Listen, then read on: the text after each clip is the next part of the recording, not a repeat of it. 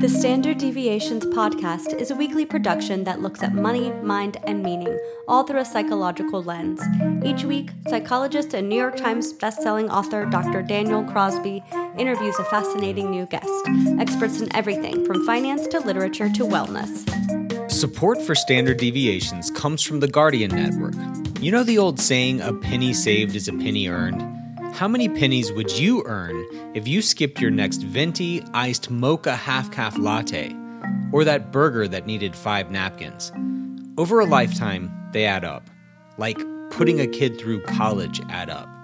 Find out where your priorities lie by playing the Cash Stash Dash at livingconfidently.com/play.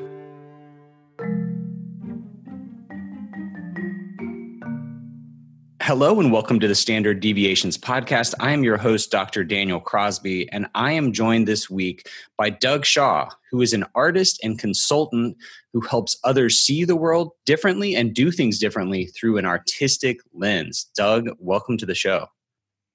Daniel, it's a pleasure to be here. Thanks ever so much for inviting me on. Well, as listeners will no doubt have ascertained by now, you will be raising the IQ of the show at least 10 IQ points today, just with that cool accent. So thank you for joining us this morning. So, Doug, you have not always been on the journey that you find yourself on today. Tell us a bit about your professional path and what brought you to a place where you're teaching art to business leaders. Sure thing, will do. And if it helps with the IQ points, I can pretend I'm wearing a monocle and a top hat, by all means. So, that's true. That's worth an extra. Let's work with that. So I guess, essentially, I've always been interested in people and what makes them tick. And for many years, I was involved directly as an employee in corporate life, getting involved in lots of sales and marketing kind of transactions and negotiations.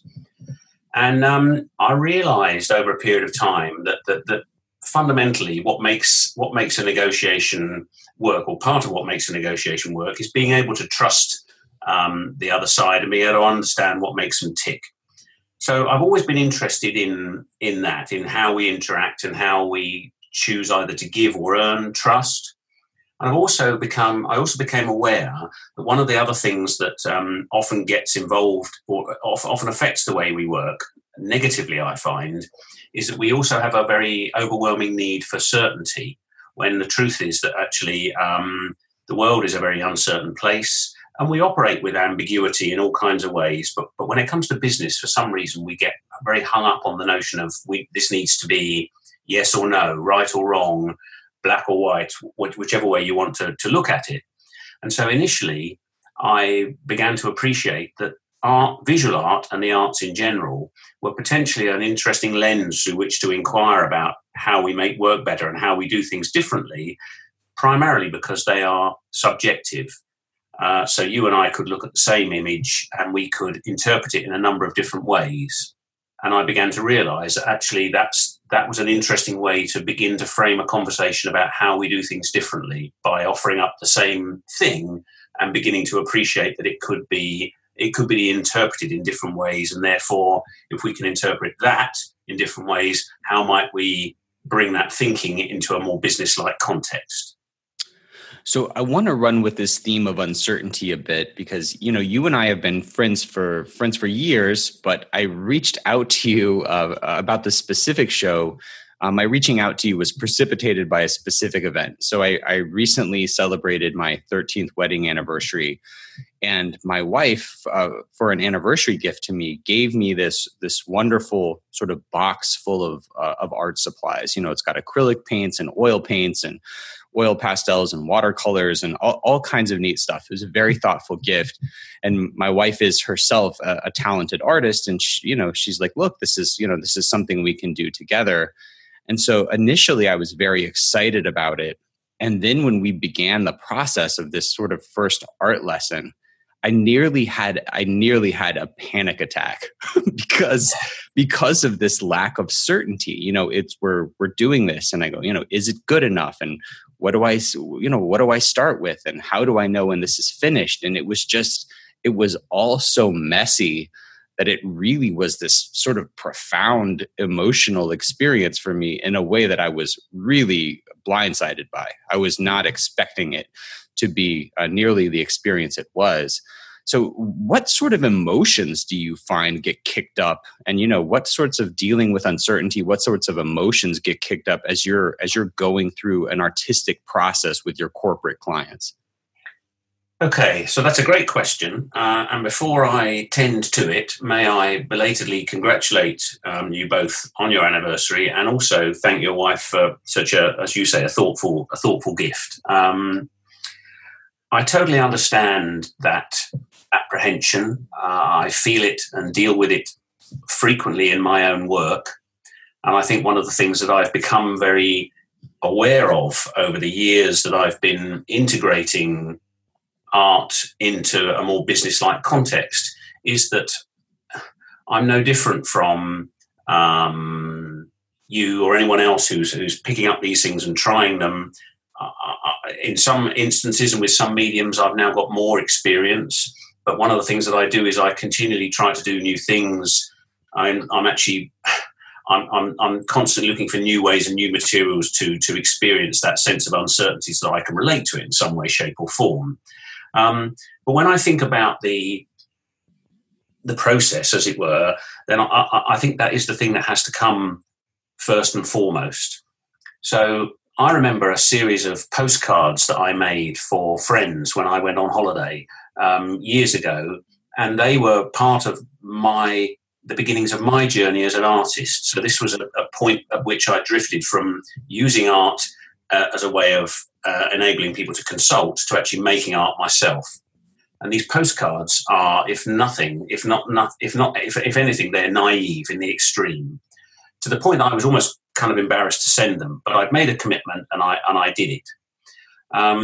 And I kind of I realised now, looking back at those postcards, that what I was trying to do there was I was trying to represent something. So whether it was a view of Matisse's old house in the district of Nice in the south of France, whether it was a beach scene, whatever it was, I was extending my mind's eye into art. But I was going way beyond. The pictures I could see in my mind were way beyond my practically non-existent ability. So I had that meltdown too.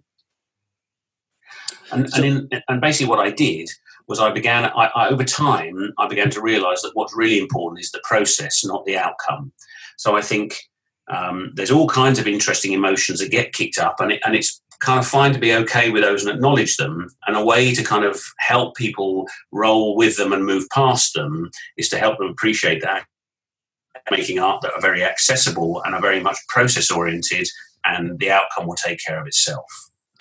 Well, it's interesting because this idea of process over outcomes is one that I've written about extensively, but it's been, I realized when I started creating art, I've written about this in the context of things that I was already good at. So it's easy for me to say when it comes in sort of a domain or an area of expertise where I'm already fluent. When I started to have to apply this process over outcomes mentality to something at which I had no hope of a good looking outcome, it was a very different conversation. So I've found, we've done a handful of art lessons at this point, and I'm happy to say that subsequent lessons have gone much better. But it was really tough at first, and so I think there's something about the novelty of art. For many of us who have been plying our trade in the business world for a long time, there's something about the novelty of art that really shakes you from your comfort zone in ways that we talk about all the time in the corporate world, but we don't really live.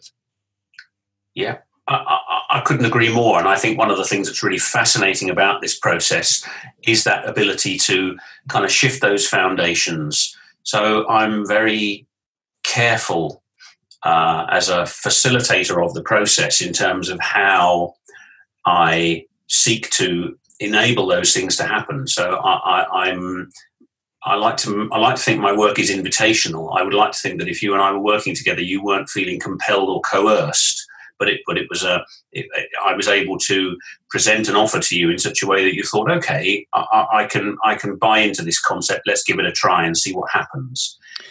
And I go further to say that I have actually worked with people in the past who kind of turned up and folded their arms in front of me and said, well, I'm not doing this. To which my response is, okay, fine. You're an adult. I'm an adult. If someone's told you you've got to come here and play this game, then it wasn't me. And I'm not going to force you to do anything.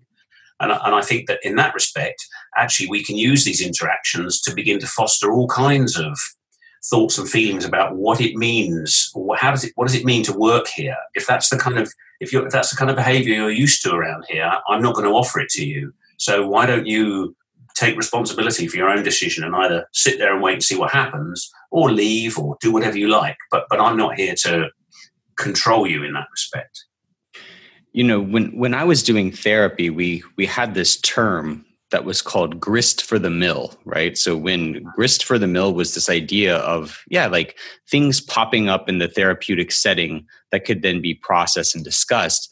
And in the context of our everyday lives, I think most of us, sort of naturally orient to things that we're good at, things that we get paid for. And we don't always kick up a lot of grist for the mill because we've self-selected into easy paths. So one of the things that I've enjoyed about this artistic process is it kicks up a lot of grist for the mill. And I do believe that the way that you do anything is the way that you do everything. And so something like the recalcitrance or the obstinance of the people you've talked about folding their arms and saying, I'm not going to do this. This isn't specific to art for them. This is something, the things that they're realizing about themselves there are things that generalize to other parts of their life. But this novel stimulus maybe brought you to that point. Is there, without identifying information, of course, is there an event that sticks out? Is there an interaction with someone that sticks out where someone in one of your classes really learned something about themselves or had a breakthrough? Well, sure. So if I think about the guy who folded his arms and refused to take part, just very briefly, and I say I chose to respond to him in a, it sounds a bit pathetic, forgive me, but I chose to respond in a kind of adult way. I'm not his teacher. He's not in my class. We're peers. I mean, he worked for a company. I'd been brought in. But and I noticed that his response to being treated like an adult was that he chose to sit there and wait and actually relax into what was initially a conversation, which then became a period of making.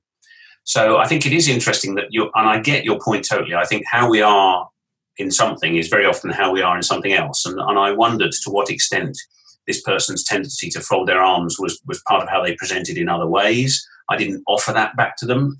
But I did choose to treat this person like an adult and give them the time and space to come to their own conclusion.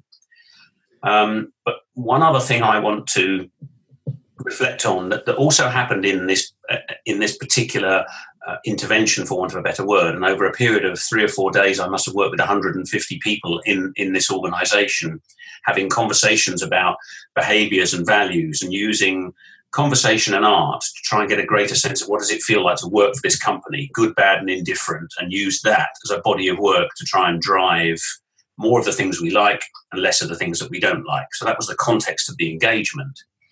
And at one point, I was talking to a woman who was painting very enthusiastically and very excitedly, and she looked at me and she said, when you arrived, I thought you were going to be, and she said the term, all Tony Hart. And for folks on your side of the pond, Tony Hart was a guy who used to teach art on the TV over here, and he's very famous to kids like me of a certain generation. It's Bob Ross. It's the Bob Ross of the UK. Could well be. I'll have to go and check that guy out.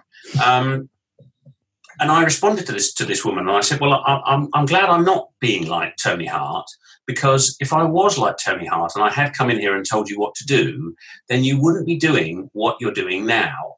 And at that point, I stopped talking and I looked down onto the floor, where we both realised that what this woman was doing was she was painting with paintbrushes jammed between her toes, and she was just making this mad abstract piece of work using brushes in a way that I've never used them before, and achieving an outcome through a process that I'd never done before. And I said to her, I never would have thought to tell you to do that, but here you are exploring your own sort of sense and feelings of interacting with this thing in a way that's you've just been given the time and the space and the encouragement. And we both kind of looked at each other and thought, that's interesting. Yeah, that's an amazing example of how, if left to our own devices, we have this natural creativity, and you could go too far as an instructor or a teacher. You want to give enough instruction that it's not overwhelming, but not so much that you strip out the natural creative process. So, Doug, speaking in this vein, I was in church with my family recently, and I looked over and my three young children, and they're all sitting there doodling, during church.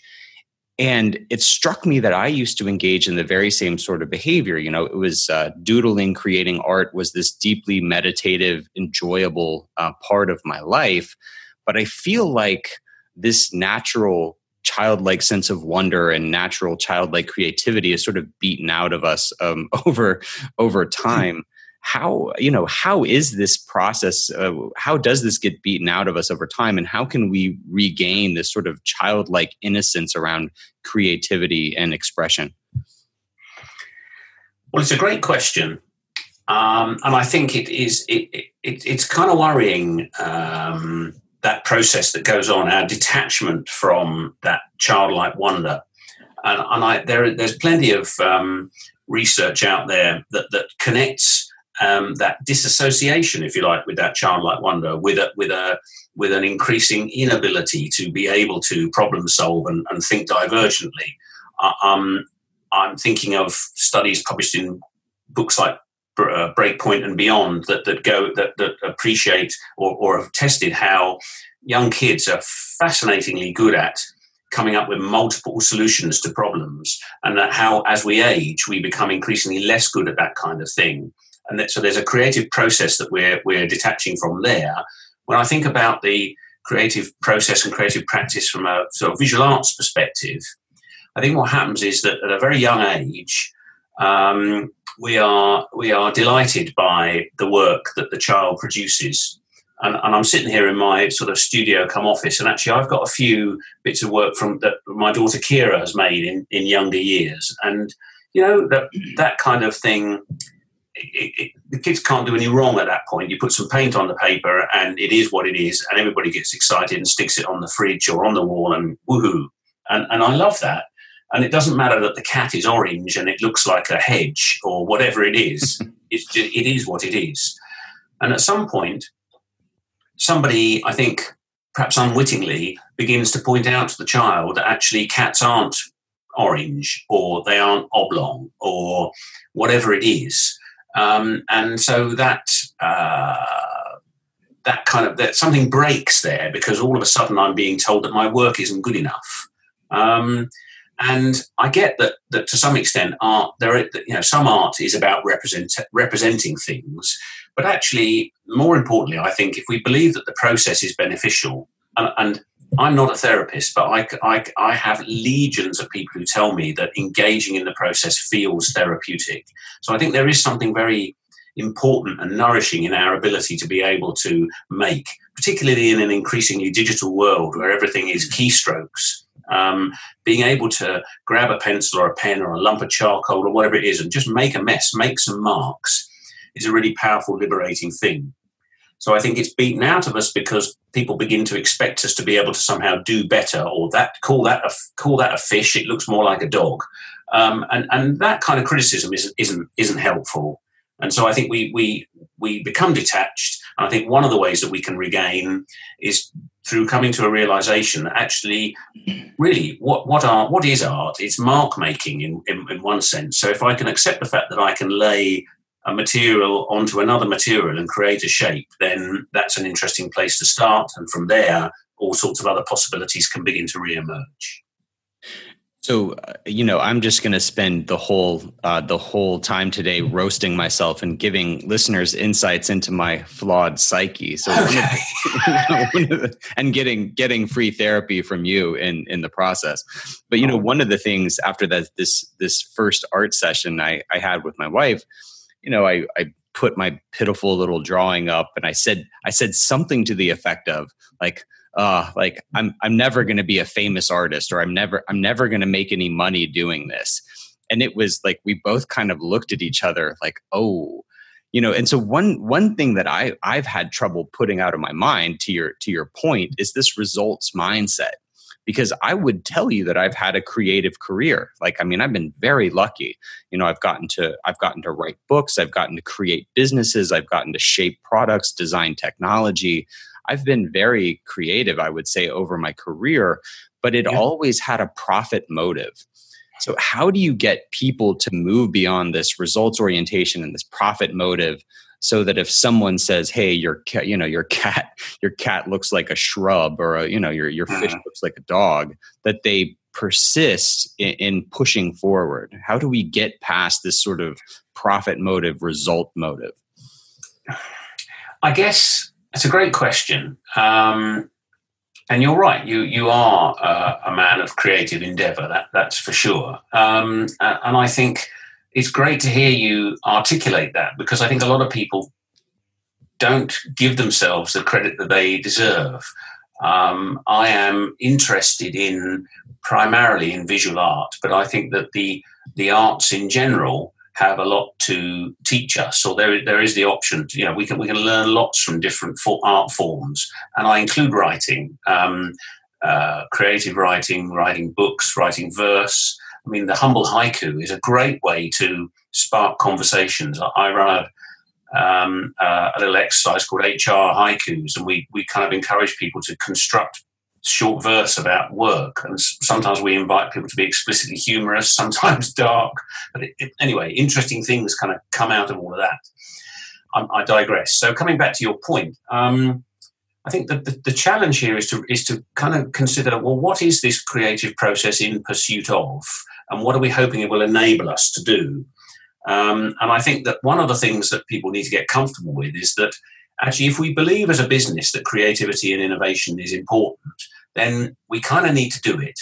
And we need to do it accepting the fact that some of it might not immediately yield results. So are we okay with that?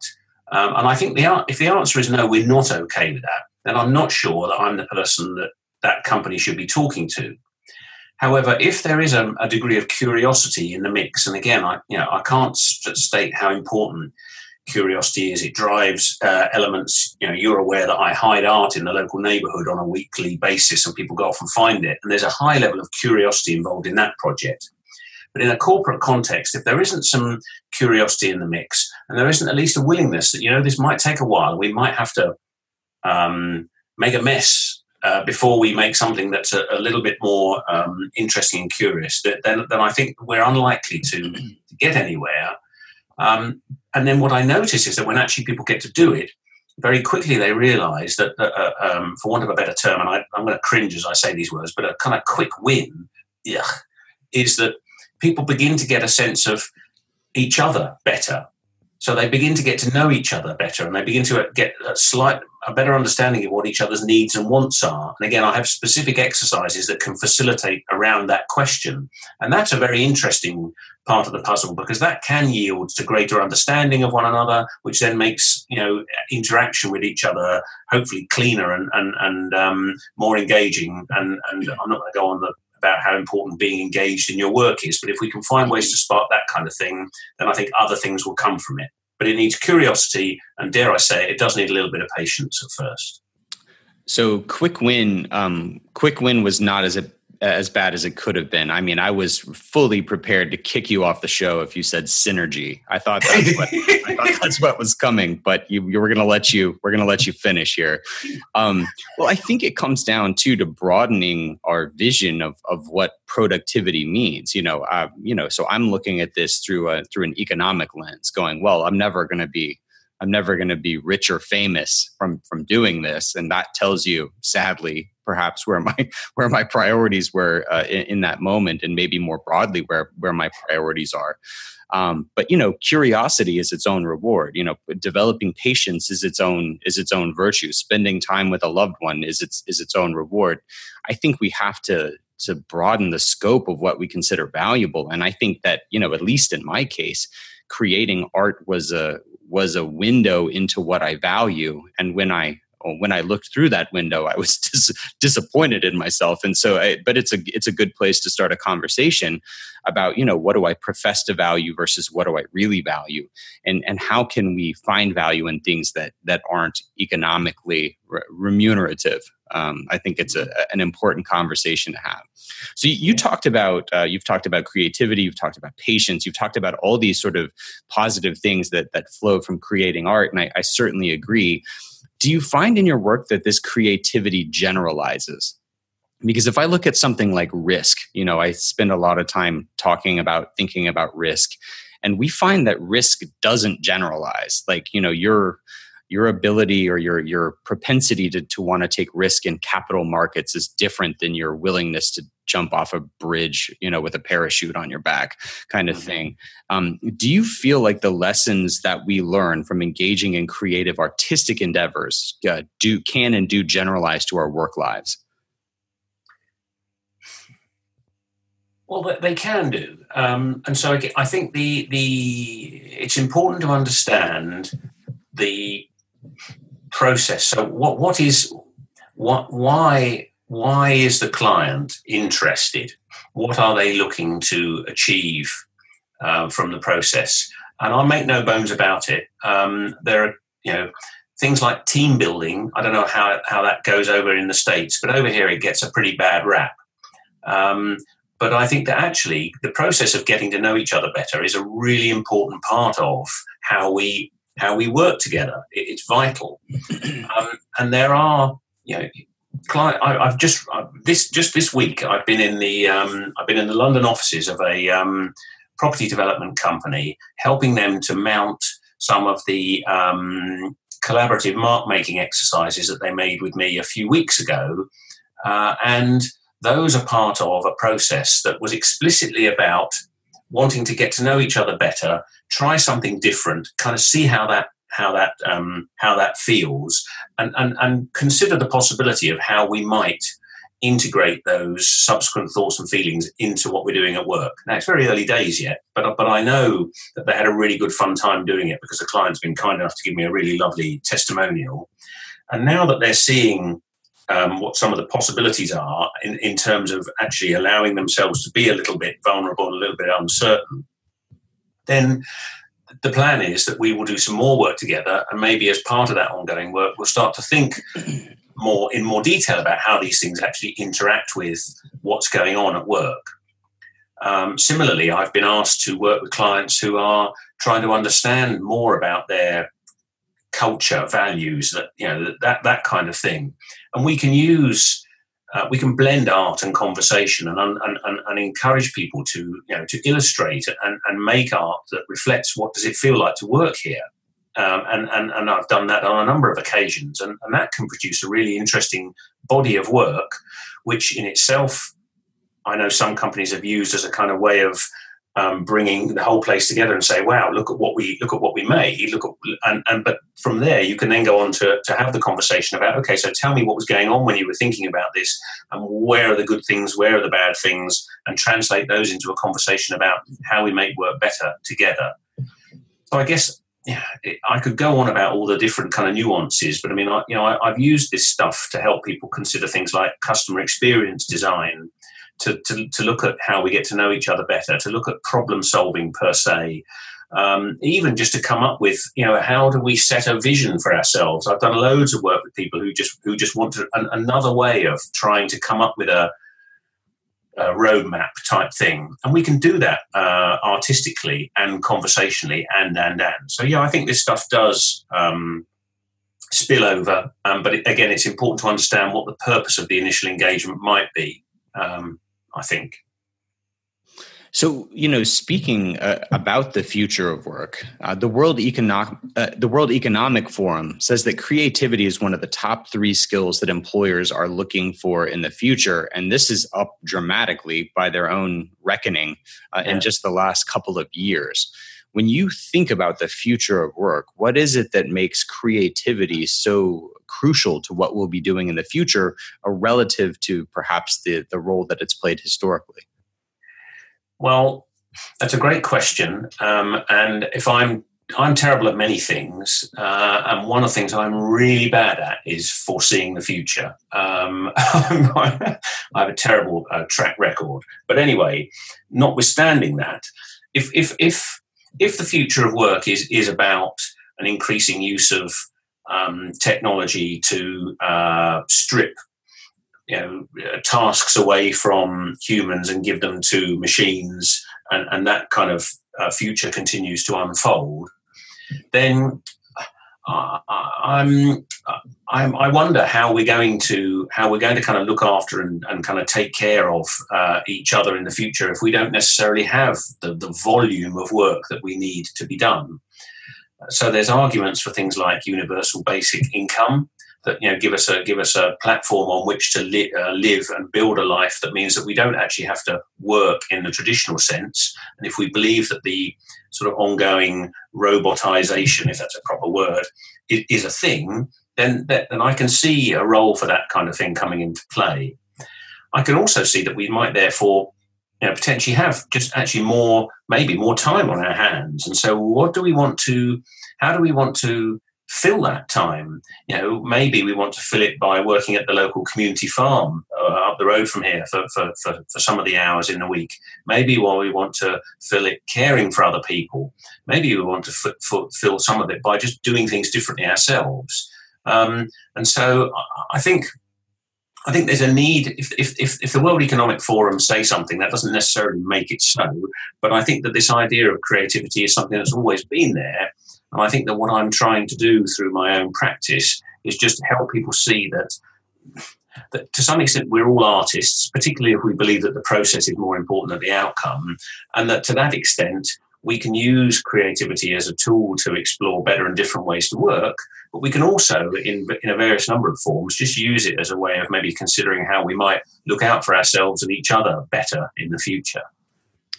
Well, one of the reasons why I find the conversation around AI and automation not to be as scary as some folks is because I think the future of work is going to revolve around relationship building and creativity. I mean, these are things that humanity does well. I don't see these tasks being eroded in the near future by machine learning or artificial intelligence. Yeah. And I think that's some of the most rewarding work that we do. So, I mean, I say hasten the day when robots take out sort of the grunt work and the drudgery out of humankind and leave us with more time and more opportunity to be creative and build relationships. Now, I think with this greater potential also comes greater responsibility. I saw a study recently that talked about how much more time we have today than previous generations. And I know, it feels like we're always so busy, but the numbers show we've got more free time than any human generation has ever had. Yeah. And the study simultaneously found that we're filling that time with screens. Like we've basically taken all this extra time we've been given and we've watched more Netflix with it.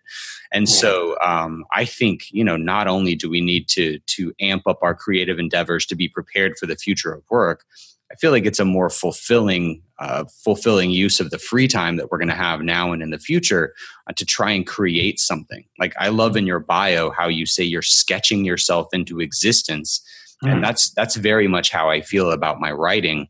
I think it's a very human tendency to want to leave some sort of mark on the world. We're not here for very long, any of us.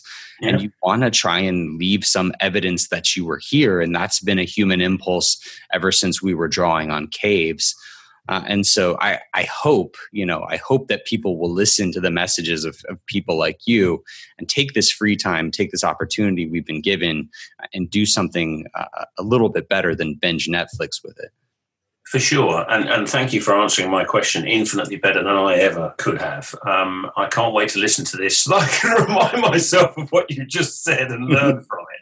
But that is cool. It is nice to, I'm holding a partially completed piece in my hand at the moment as I was listening to you. And I'm thinking, that's making that mark in whatever shape or form it kind of doesn't matter as long as it's not done with the intention of doing someone else any harm. But it's a great way to do things. And your observation about relationships, that takes me right back to the crux of what I felt really mattered in corporate life a billion years ago, whenever it was I was doing it, and recognizing that actually these sales negotiations and transactions that we're trying to conclude here, that relationships are so important in trying to understand, what good looks like, and can we come up with a scenario where both parties can walk away from this feeling like they've got something from it, rather than feeling like they've been done over or whatever. And so, relationships are a vitally important part of what makes us tick. And if we have more time to foster those, and we can use various forms of creative practice to help pursue that, then so much the better. All right, Doug, as we begin to wrap up, I want to shine some light on one of the coolest projects that I think you're associated with. It's a project that you call We Are All Artists, and you mentioned it briefly earlier. This is where you drop free art around your city and you allow others to discover it and keep it. So can you tell us a bit about how that's gone and what even gave rise to this idea? Yeah, by all means, I certainly can. So I think this project has come to embody my belief of the importance of curiosity and of starting something and of keeping going. So the initial motivation for me in terms of starting this project came around, to be frank, because from two things. One, I was conscious that in my own artistic practice, I was kind of dabbling here and there, but I was just kind of messing about a bit, I suppose. And I wanted to commit to doing something a little bit more regularly and understand how that would work and what that could look like. And the other thing I was wrestling with, frankly, was the loss of my father. He died a few years ago, and I was struggling to process that. And so I wanted to learn about letting go physically and mentally. I wanted to explore what that felt like, and I decided to do it through making and giving away art in the local neighbourhood. So back in April 2016, I left a piece of art outside our local town hall, went off to work in London, came home again. It was still there. I had a mini crisis of confidence and took it back home. My wife, Carol, told me that wasn't the point of the game, and so I re-hid it, and it disappeared. And I kind of just decided to keep on going. And so since April 2016, at least once a week, I've made and hidden a piece of art in the local area or elsewhere if I happen to be elsewhere. And it's brought me into contact with my community in ways I never thought possible. It's enabled the development of my artistic practice in ways I didn't believe possible, because I'm now much more kind of experimental. And dare I say it, people will now use the T word. So people will say to me, I'm a talented artist. I don't believe I am necessarily talented. I think what I am is curious and persistent. And so I now use that message as a way of showing people that if you're curious, you're willing to start something, and you're willing to keep going, and you're open to the possibilities, then, who knows? I mean, I've got some work coming back from Germany that's been on show in an exhibition over there. I've got some work on show in France at the moment. I'm getting ready for more exhibiting over here, and I never would have been doing any of that if I hadn't started this free art project. That's really neat. So it's a bit of a commitment device, it sounds like, something to make sure that you were just on your game, make sure you were going to do it and stick with your schedule. Have you been able to keep in touch with any of the people that have been the recipients of your art? And has it become a thing now? Do people look for this around a scheduled time and sort of race to go get it? Yeah, so sometimes I know who's found it. I don't. There's no obligation on the finder. Nowadays I put a little tag on the art, so that people are aware that it is there to be taken. But I just put it out and I'll leave it after that. And sometimes I hear from people, and I get some really lovely notes sent to me directly and personally.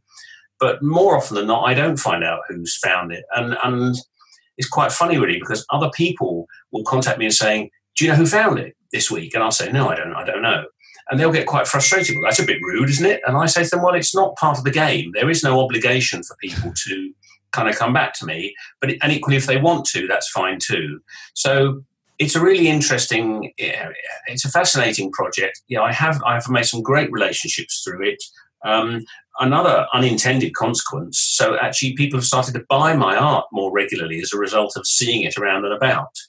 And I'm very conscious that I keep the free art project clean from that point of view. It's not about charging. That will always be what it is. But there's a lovely unintended consequence that's come around. Like I say, insofar as people will now say to me, "Hey, could you make me a picture of X, or could you do this, or could you do that?"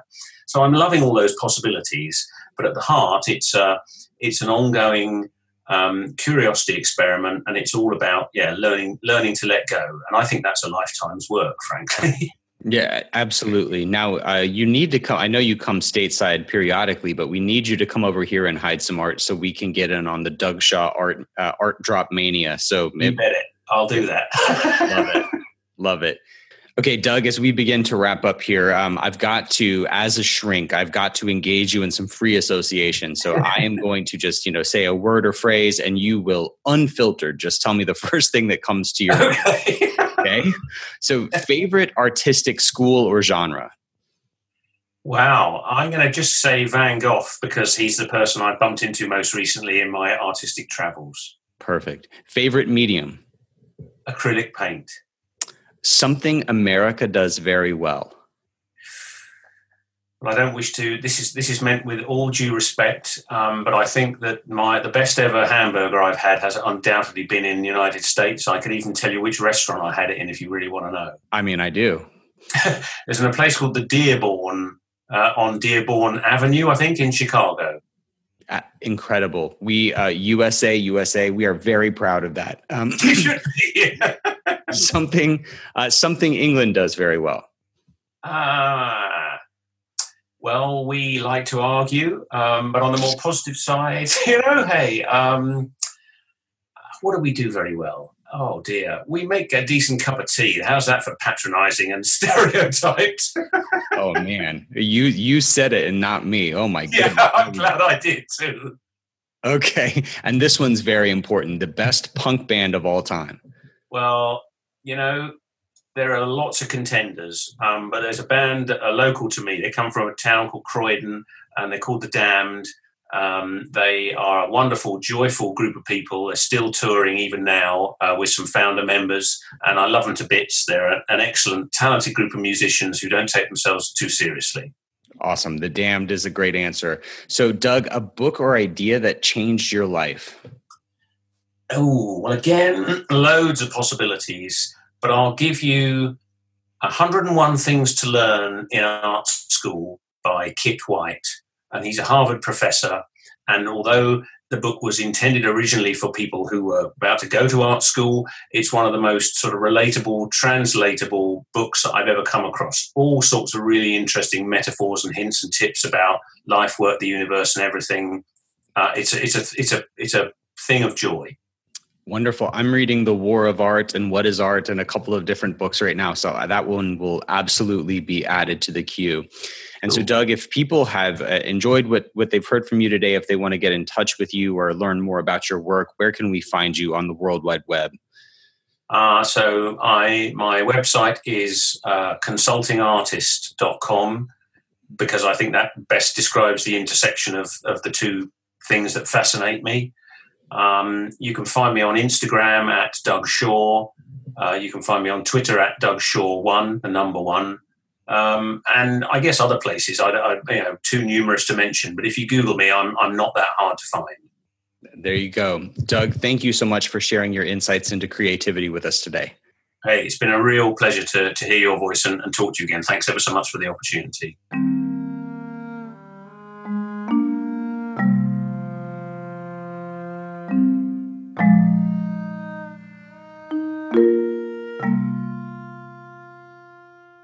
All opinions expressed by Dr. Daniel Crosby and podcast guests are solely their own opinions and do not reflect the opinion of the Guardian Life Insurance Company of America, Guardian, and its affiliates, subsidiaries, employees, and agents.